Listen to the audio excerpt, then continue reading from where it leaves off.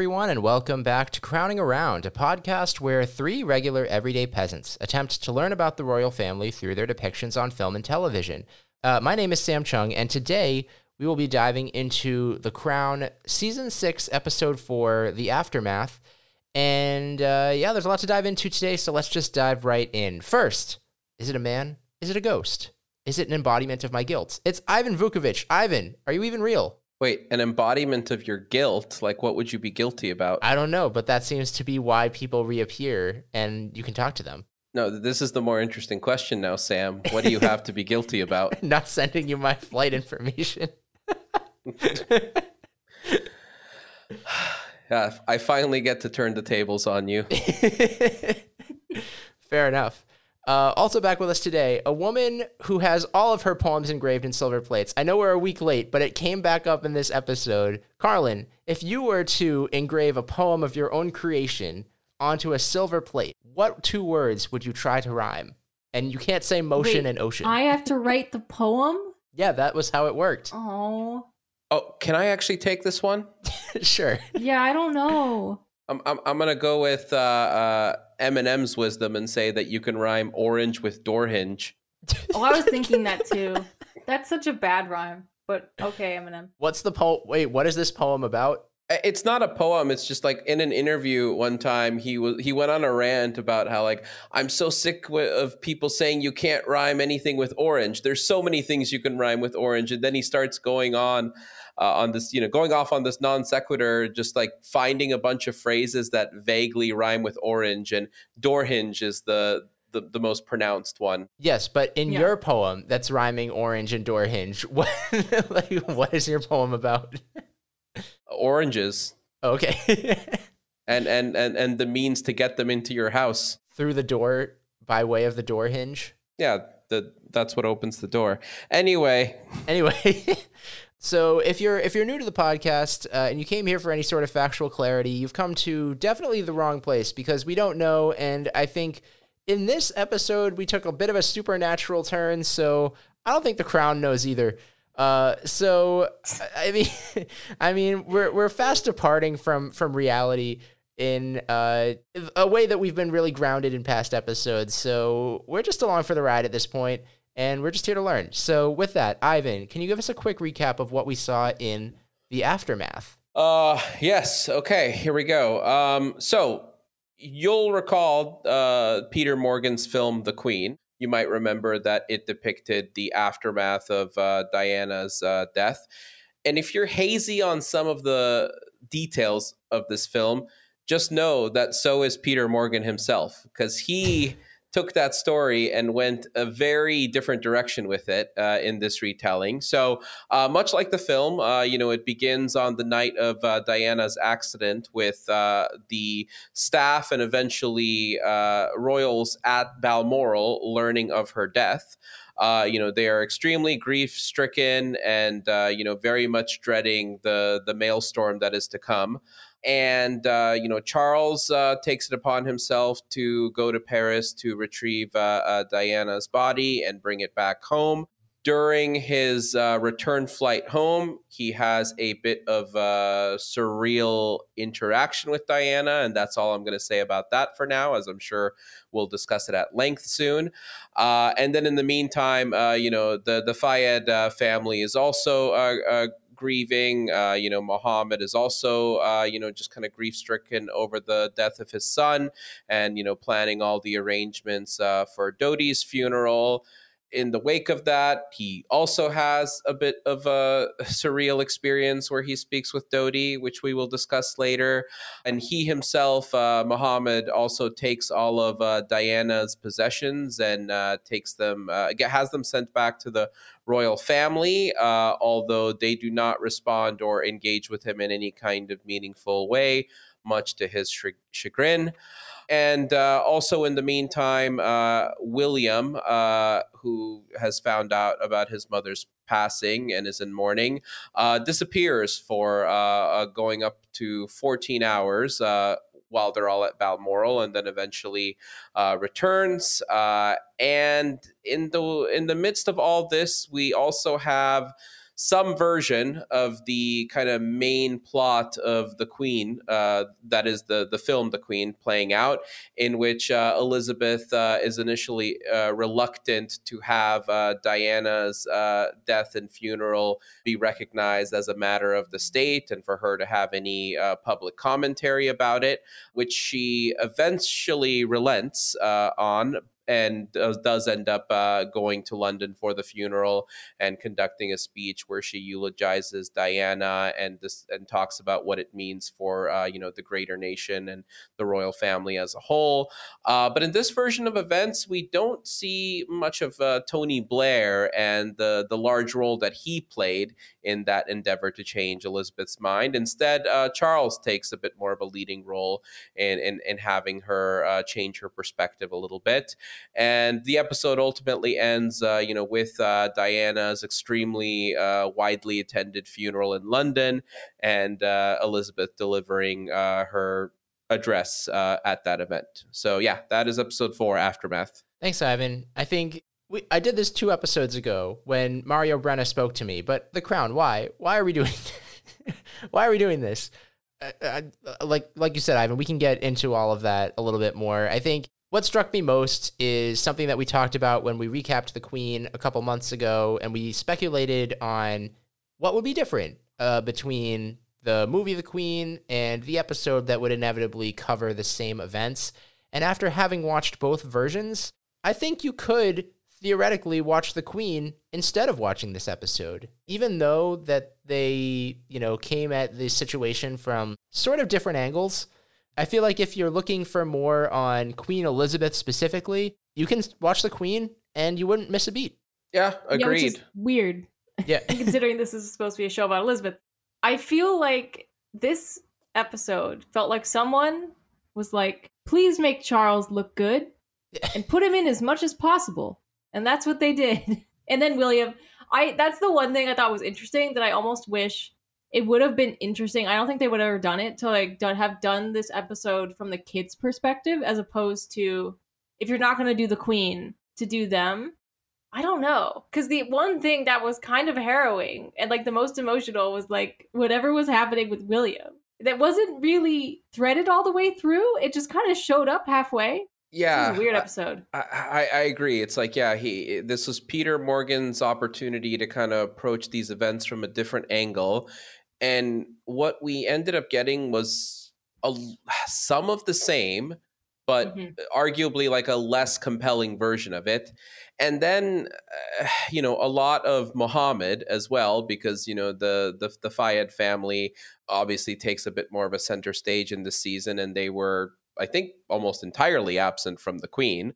So, yeah, this is kind of what we're left with. I mean, it makes sense that you would kind of wrap up Muhammad's story since he's been so prominent in this season. But when you look at it through the lens of, having already seen this very well-crafted film on these events, this feels like a watered-down version of it where we're getting it from less interesting angles. Yeah, and not only that, it's definitely lacking in, I feel like some of the emotional story arcs that we saw in The Queen. Obviously, The Queen, right, is this whole kind of emotional journey of Queen Elizabeth coming to terms with what happened and actually grieving. Whereas in some points in this episode, it kind of just felt like we were getting plot beats, but not necessarily getting any of the emotion behind it. Obviously, Charles is upset. He's outside and he's going on a walk and yelling at the sky, but we never see Queen Elizabeth, I don't think, cry at any point. We get Philip, again, being a caricature of himself, absolutely looking as bad as he possibly can. So this is either an episode by a Charles apologist or just a Philip person who wants violence. I mean, it could be both. Aren't most Charles apologists also anti-Philip? Yeah, I guess that's true. So I don't know. I felt like and granted, the Queen has twice as long of a runtime to work with, so obviously it makes sense that it can go into a bit more depth on that aspect, but I did feel at some points like we were just kind of going through the motions here. I don't know if you felt the same. Yeah. It definitely felt like they needed to get this episode over with so they could wrap up this first leg of the season and then take a break and come back with the rest of the grander story of the crown that they want to tell. And the rest of that story, I assume, will contain little to no of anything Diana related, since we're going to be looking at a bit of a time jump here. Yeah, I think this is unfortunately, the side effect of having featured the Fayed family so prominently is that you need to take a 60-minute runtime that's all about the aftermath of Diana's death and dedicate roughly a quarter or so of it to Muhammad, which is fair. Like I'm not arguing against the decision to do that, but it leaves you again like 45 minutes then to cover all of the events that were covered in The Queen. And try to do a fresh take on it. And I mean, it was an impossible assignment, I think, out the gate. And even almost entirely cutting Tony Blair out of it was necessary, but it kind of leaves it with a bit of a shaggy, disjointed leftover. Yeah, for sure. Right off the bat, we kind of pick up where the previous episode left off, and we get kind of a series of people learning about the events that happen. But I think whenever there's kind of like someone who needs to break the news or tell the news, either the sound cuts out or it's like, you need to be like Charles going to William and saying, you need to be very brave, but we never actually get the conversations, which I feel like that's the moment where, like, if you're looking for your hashtag, Emmy submission, I feel like you left out the opportunities for these actors to really kind of tap into that. Yeah, this pissed me off because it was every time, like, they were leading up, like they kind of had like a really nice intro into like Charles coming into the room, and you're like, okay, I'm gonna see children be very sad, and then they didn't show it. The way they depicted grief in this episode was so bizarrely, like, it felt almost distanced and like kind of puppeteered, where they went for the really huge, like, over displays of emotion of like Charles screaming into the wind and then like screaming when he like saw the body, like, of these like like wailing grief, but then I feel like they never really which, like, I guess could be true, but I think that especially in these kind of shows and when you're like depicting kind of like real life events, like, there is usually like a subtlety to the grief that like we never really got, because again, they cut out all these major moments and just had us fill in the blanks, which just felt like cheating. Yeah, and on one hand, I agree. It kind of feels like a cop-out to just sort of hint at all of this grief, but then only show like little snippets of it that are truncated or nothing at all in the case of the children. But again, you have 45 minutes to tell the story. Like, I think it was like just an impossible assignment. Like, I mean, if anything, like, this could have and maybe should have been a two-parter. Yeah. I mean, I would even argue that they probably didn't even have to depict I mean, again, this is The Crown, but it's like they should have just picked a lane. Like, is this going to be about like the family's grief? Is it going to be about Elizabeth's political situation? Like, you're right. Like, it's all these things that really needed their own time, and they didn't have it. Yeah, I agree. Or pick a lane with a character. Like, it was so weird that there's such a big thing. Like, William is missing.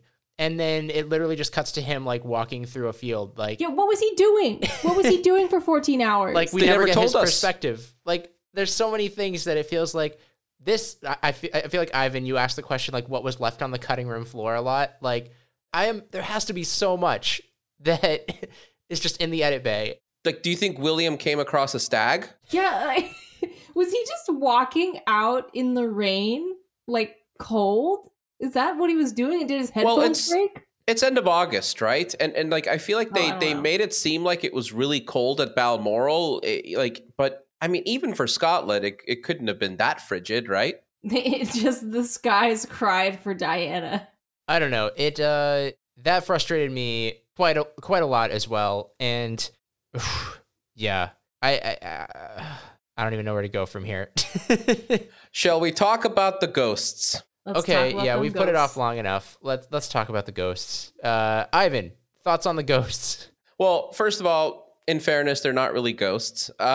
This is one thing that had been spoiled for me. Like in some of the reviews and coverage of the season, I'd seen headlines hinting that there was a tasteless inclusion of a Diana ghost, which, did not give me much to look forward to.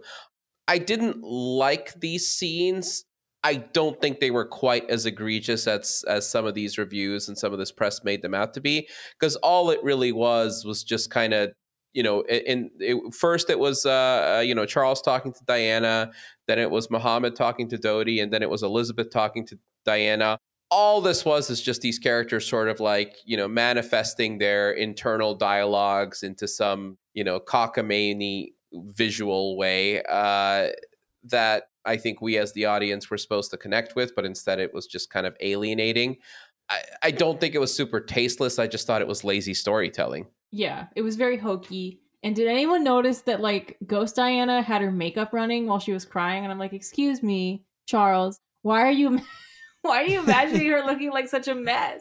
Ghosts don't do that. I was not a fan of this.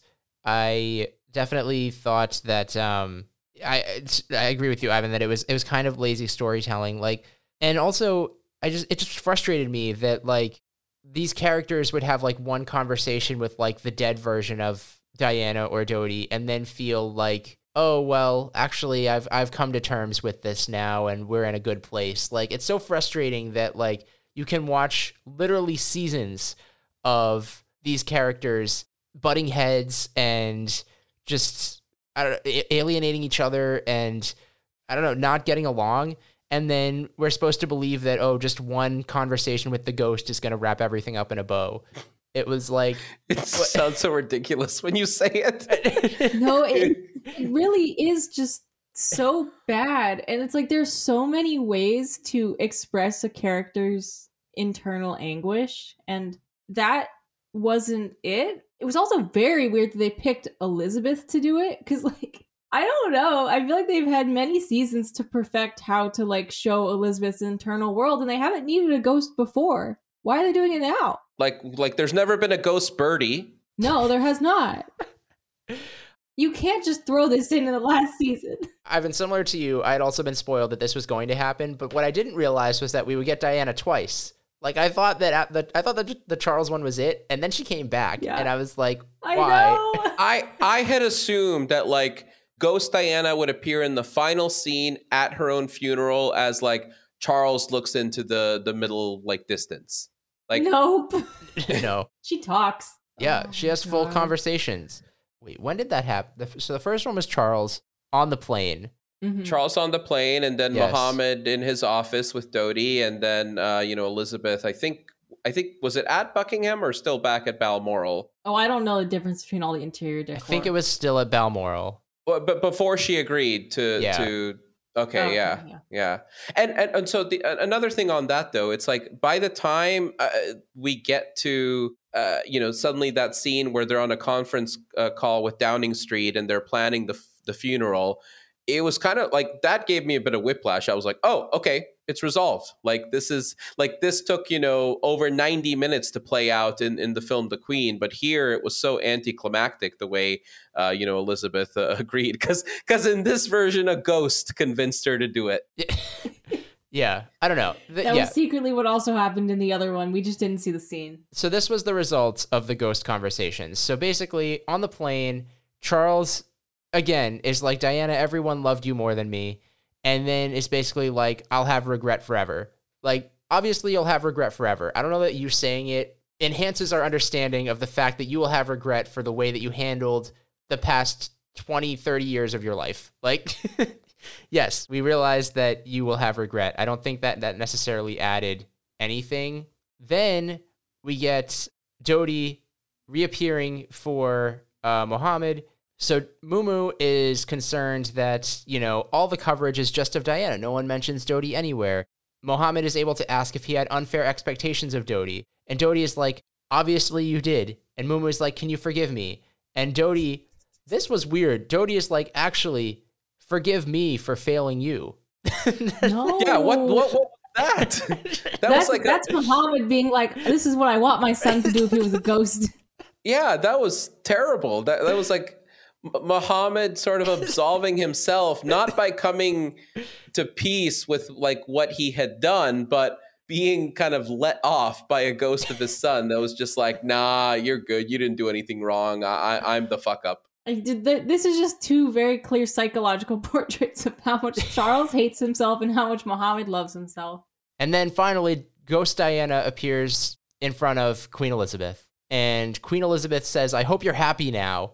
Yeah. Like, she's dead. Look what you started.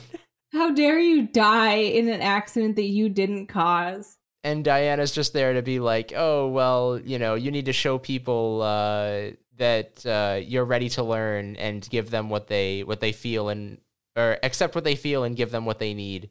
It's so weird because she's done this like 20 times already. Like, I guess a real life person can make the same mistake over and over again, but it doesn't feel like a culmination in the way that I feel like if this had been told more like deftly, it probably could have actually been a really powerful thing. But again, I feel like this has happened a lot. And I feel like someone even says that. Doesn't Charles say that? Yeah, I think he does. So those were our 3 ghost scenes. I mean, are there positives to any of them? Are there any ghosts? Do any of these ghost scenes do anything for you? Positives, not really. God, if anything, I had mentioned when we discussed the last episode that one of the positives was I really enjoyed Elizabeth Debicki's, performance as Diana this season. And assuming that this is now her final appearance, it kind of, it left a bad taste in my mouth. Do we think that this is, in fact, her last appearance? I mean, because I think they might show a photograph of her. I think if these had been released weekly, I think some might have assumed that the previous episode would have been the last appearance. Yeah, you never know. I mean, yeah, there could be flashbacks. But yeah, assuming the, season 6B ends up largely set years after this time period, I was going to say, like, I don't see a reason why they would come back to this, but in honesty, like, I hope they don't come back to this. Like, I am ready to be done with this chapter because of, reasons we discussed in the previous episode of how dragged out this has been, how much it is now kind of like ending on a whimper, just overall disappointment in kind of the last, season and a half of this show. And I'm holding out hope that, these last kind of these last 6 Diana free episodes can kind of go in a fresh and bold new direction that ends the series on a dignified note. I did think it was interesting. So we got a couple parallels that were the same in both The Queen and in this episode of The Crown. I think first, right off the bat, there was the conversation about using the royal plane to bring back Diana's body from Paris, which makes me think that if it appears in both places, it must have happened. But then I remembered Peter Morgan is in charge of both of these things. So, oh my God. Well, I think it was a slightly different issue in The Queen. I think the problem there was around Charles getting to Paris because Elizabeth was reluctant to allow him to use like the royal jet to travel. And, he was kind of lording it over her that like, oh, so you want me to, get on the phone with a travel agent in New York City right now and find a couple of like indirect flights to Paris. And then she finally relented. Whereas here, I think the crux of the tension was around the transport of the body, right? Mm-hmm. Mm-hmm. So there was that. There was also, in this episode of The Crown, there was the scene where Queen Elizabeth is like, we're still going to go to church tomorrow, but everything will be the same. Don't even mention it. And I felt like I had seen that before in The Queen, but now I'm second guessing myself. I mean, I think The Queen had a lot of like, hey, let's keep our heads down and just keep doing our normal routine. Like we're in Balmoral for the summer. We're not going to go back to London early for a funeral. Let's just pretend it's business as usual. And then, of course, there was Philip's reaction to the entire thing. I think in this episode, I wrote, Phil calls Diana an amputation. Literally like the day after she died. But it was also like, he was like, Charles, we wanted to keep her in the family. It's your fault that she's like, that we're treating her like this. Like, which do you feel, Philip? Well, and not to mention that Philip was, I think, the most vocal proponent of Charles marrying Diana. Yeah, what's wrong with him? It really is the anti-Philip person was like, it's my time. I get to write this episode. I'm going to make it so unappealing toward Philip. The one scene that I actually did like, and I didn't find it to be too soapy, although you two may disagree, is when Charles is arguing with his parents in the room and William is like listening outside, and Charles says that they can't be a private family when they want to be and a public one when it suits them. Because I feel like this at the crux is like something that hasn't necessarily been vocalized, but has come up multiple times in every season of The Crown that we've seen. And it's true. Now, was this the inciting incident of William running away for 14 hours? Yes. But overall, I did like that we saw that scene, and I thought that was a good interaction, I guess, between Charles and his parents. I mean, I thought it was a really good scene. I thought we were missing some connective tissue of like William's, like we see his external reaction. It's really funny, like teen angst, like pull on headphones and walk away. I was going to comment about the headphones specifically, just being like very ridiculous and heavy-handed. Yeah, so that was not. I feel like they could have redeemed that moment by actually like getting William's actual take on that, because I feel like that's the one thing. I mean, we assume it's bad, but like, what part of that did he not like that led to the running away? I thought that we needed that, but it could have been really. I really did like that scene though. Yeah. You know what? Like. Hearing you say that actually made me tap into something. So if you're going to remake The Queen and you're not going to focus on Tony Blair and the relationship between him and Elizabeth, I think the way to have done this episode is to have it be set entirely at Balmoral and have it be entirely centered around like this particular beat of the story, like, you know, the tension between Charles and Elizabeth, and then, the disconnect between Charles and William in their moment of mourning. Yeah, I agree. Yeah. Like that's how they should have done it. Like I said twice now in this episode that like, yeah, how do you tell a story over these 45 to 60 minutes? That's what they should have done. That's what I would have loved to watch. Yeah. And it's like, it's kind of leading into like one of the most sort of iconic moments, I think, from that funeral was seeing William and Harry walk. So it could have been really easy to like have all this be like the meat of that emotional moment at the very end, which they do a good job of when they do connect it to like something that's really well known in history. They didn't do that. They didn't do that. What do we think William was listening to? Oh, I was wondering that. 97, I would have said that he was listening to Oasis's What's the Story, Morning Glory. I buy that. Interesting. Stop crying your heart out. Nope. You don't think it's like Nirvana, Smells Like Teen Spirit? That's a little 94? Late for that. That was yeah, the moment had passed. Well, there's no like, he can listen to anything from any, like, anything before 1997 is on the table. It doesn't need to be from 1997. It's true. It took Harry 2 years to get a PlayStation. Yeah.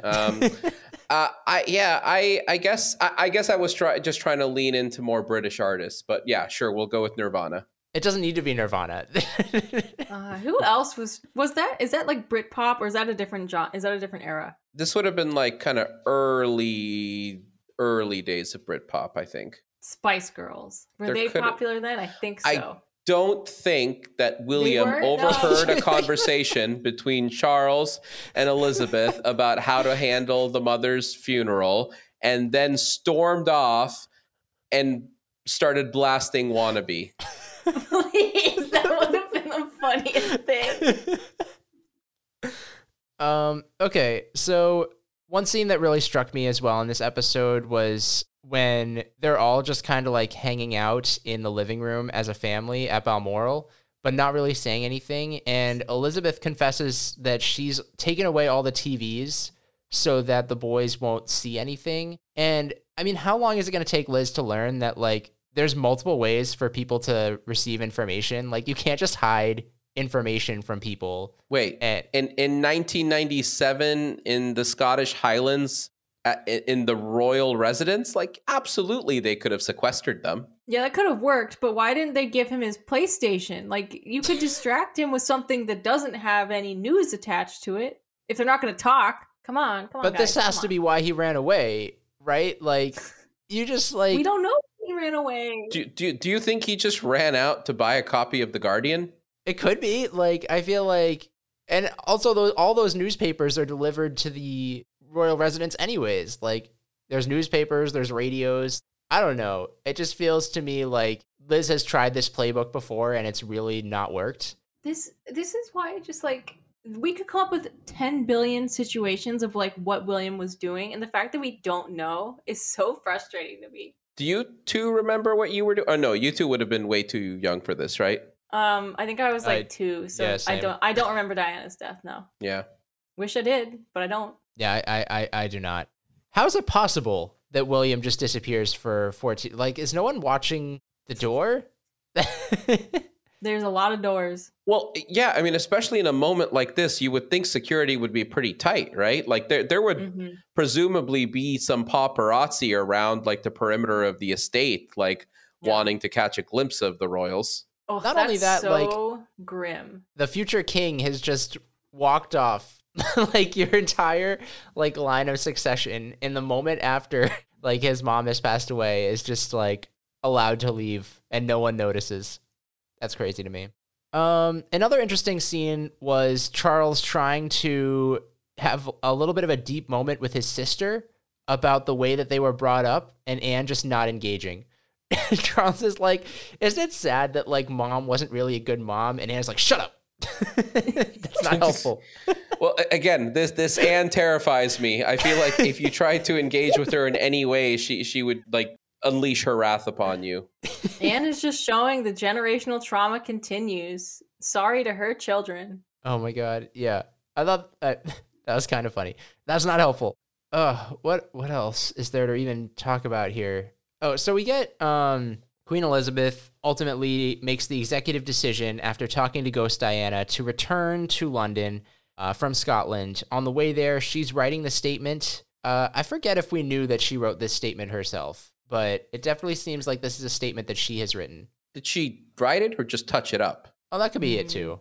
But I don't think we got the full statement in The Queen. Like they ran with the full statement here in this last, the last 5 minutes of this episode. I had a thought while watching this episode.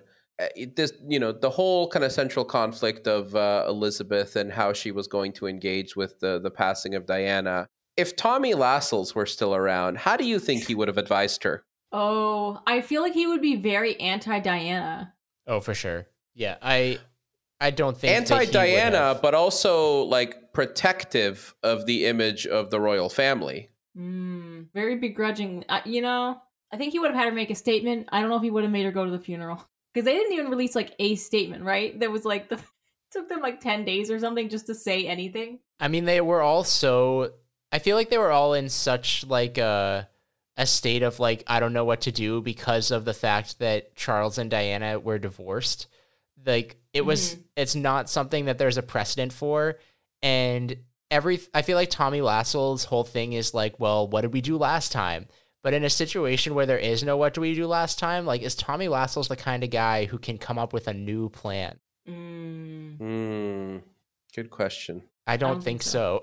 I think he would break. All right. What about a Dean? Ooh. A Dean felt a little bit more modern than Tommy Lascelles, I feel. Martin Charteris? You remember all these people way too well. I don't even know who's like the current guy. Janvrin? What is...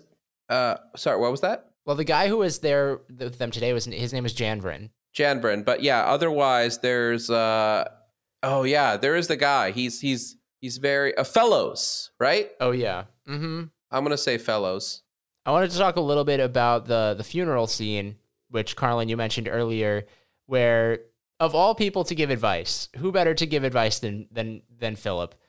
Philip is walking with William, and he tells William to, not interact with the crowd, either look ahead or look at the ground. And then William is like, why are they crying? They didn't even know her. And then Prince Philip says, bro, they're crying for you. I did think that was a powerful line, but it also doesn't make sense. It doesn't make sense. I also don't think it's true. No, like, I mean, obviously, Philip had his reasons to say it, to, console his, it's still grandson, right? Grandson, yes, grandson. I keep losing track of the generations now.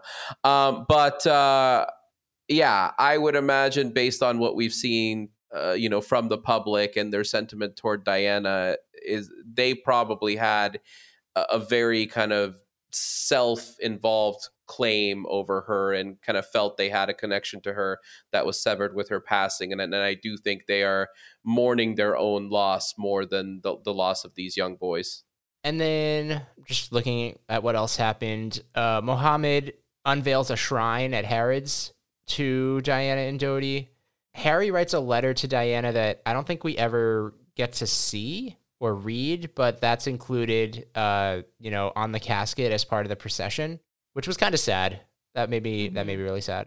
Yeah. And I mean, that's really it. There's not a ton beneath the surface here. It's really kind of all put right in your face. Yeah. I don't know. Anything else to add about the aftermath? Yeah. I mean, they needed to do this episode. That's all I can say. One thing that is actually kind of clung to me during the recording of this episode a little bit. And again, I know we talk at length about our overall sentiments about the show, and it's hard to just kind of judge any individual episode now. We're always talking about things in like the grand scheme of things. But I noticed, Sam, that like a lot of the descriptions and a lot of the kind of start of our conversations that we have had recently begins with you saying, we pick up right where the previous episode left off. Mm-hmm. And I noticed that, like, back in the early seasons of The Crown, everything to a certain degree kind of felt like its own self-contained film. Like we're getting like this very polished 60-minute feature that is, in the form of a Netflix streaming series. That certainly doesn't feel like the case anymore. Everything feels more serialized and everything is more dependent on you having seen the previous episodes and expecting that you'll watch the next ones for resolution. And I think that's where this type of storytelling falls apart a little bit, because the beauty of The Queen is that, it starts with an inciting incident and it quickly introduces all the relevant players and tells a story with a beginning, middle, and an end. The Crown has kind of failed to do that with all of the individual episodes that have centered around the storyline, especially here in season 6A. And that's why, again, going to sound like a broken record here, but I am very eager to move on from this. Yeah, and I think this circles back to the pacing, right? Like this whole 4-episode arc took place over 8 weeks, I think we saw. Like we got that at the beginning of the first episode of the season. Before we got the flashback, it was like 8 weeks earlier. I don't know that we've ever lingered on one period of time for that long. No, I mean, I think season 4 took place over the course of a decade. Yeah. So here we are. We've reached the end of the first batch of The Crown season 6. Still 6 episodes to go.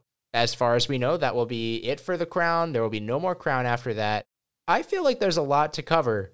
And granted, I don't know. I haven't really been close on where they're planning on ending the show, at what point in time. But I mean, is it going to be Elizabeth's death? I forget if we have that information. No. I think they said the season 6 will cover up through, I think, either 2005 or 2006. Interesting. So, I mean, in that case, do we think that there's a potential season 7? Oh God, I hope not. I feel like they would be going into some muddy waters if they did that. But regardless, so we're getting 6 episodes to cover the next basically decade then. The better part of a decade, and I do think we're getting a time jump because I've watched some trailers, I've seen some stills, and we're getting kind of a much more grown up version of William to look forward to. Like I'm actually cautiously optimistic about these upcoming episodes, and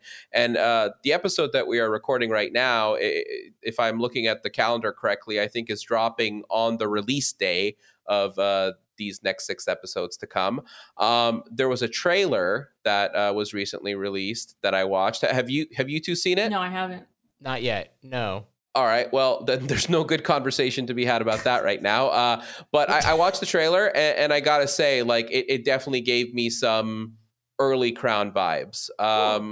and you know, I don't think this is a spoiler to say, but that is in no small part due to the fact that I think we are indeed going to see some familiar faces in these last 6 episodes. Okay, nice. Familiar faces as in flashbacks? Ivan, are you... I mean, it's in the trailer, Sam. You should have watched it. But yeah, I think we're getting some old friends back. They're getting some of the old gang back together.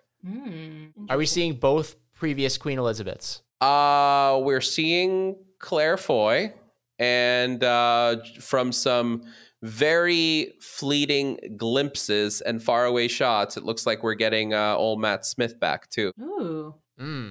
Okay, well, that's something to look forward to. Indeed, like I'm excited. I'm ready to go. Like I've had my, you know, qualms with the show, you know, over this past season and a half, but you know, I've seen what the series can be when it's at its best, and you know, they've had to tackle some really difficult subject matter, you know, around Diana, and they had to tell a very detailed story, and they couldn't just do what Spencer or the Queen did and select, you know, a very specific like window of time to cover and again tell a story with a beginning, middle, and end. You don't do that here. Like here in The Crown, they're showing us everything, but while at the same time having to be selective about what they're going to depict and what not to. It's a Herculean task to get it right, and I think they've missed the mark. But I'm willing to kind of, you know, forgive them and hope that, you know, with a shift to you know, shifting the focus to some other characters and some other motifs, that these last 6 episodes can kind of reignite some of the old glory. Yeah. And now to watch the trailer. I know. I feel like I have to watch the trailer too. Okay, but with that, we'll be, you know, as Ivan said, returning after the next batch of Crown episodes are released. We'll still be releasing 1 episode per week. I can only speak for myself. I'll try not to watch ahead to the best of my ability, which hasn't been a problem so far in this season. But yeah, looking forward to seeing how they execute on the back half of this this season and of the show overall. Again, nothing kinky in this episode, so we're just gonna skip over that. It really was not the place for that. But you know, we're getting some William and Kate right in the back half. Maybe there'll be some kinky things to talk about. I have a kinky Crown nomination. Oh no, what? Well, I gotta say, because I think this is out of the ordinary, but Philip and Elizabeth are sleeping in the same bed. Oh yeah, okay. That wins. Do I win? Sure. You win. Yeah, you win. All right, Ivan, if people want to catch up with you on anything related to The Crown, if they have their own thoughts on the trailer that they want to connect with you on, where can they do that? In the comments section of the trailer on YouTube. Oh, nice. Carlyn, what about you? Twitter, Carlyn Greenwald.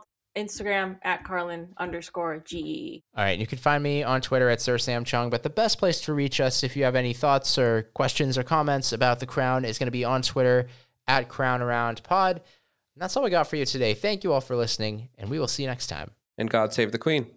God save the Queen.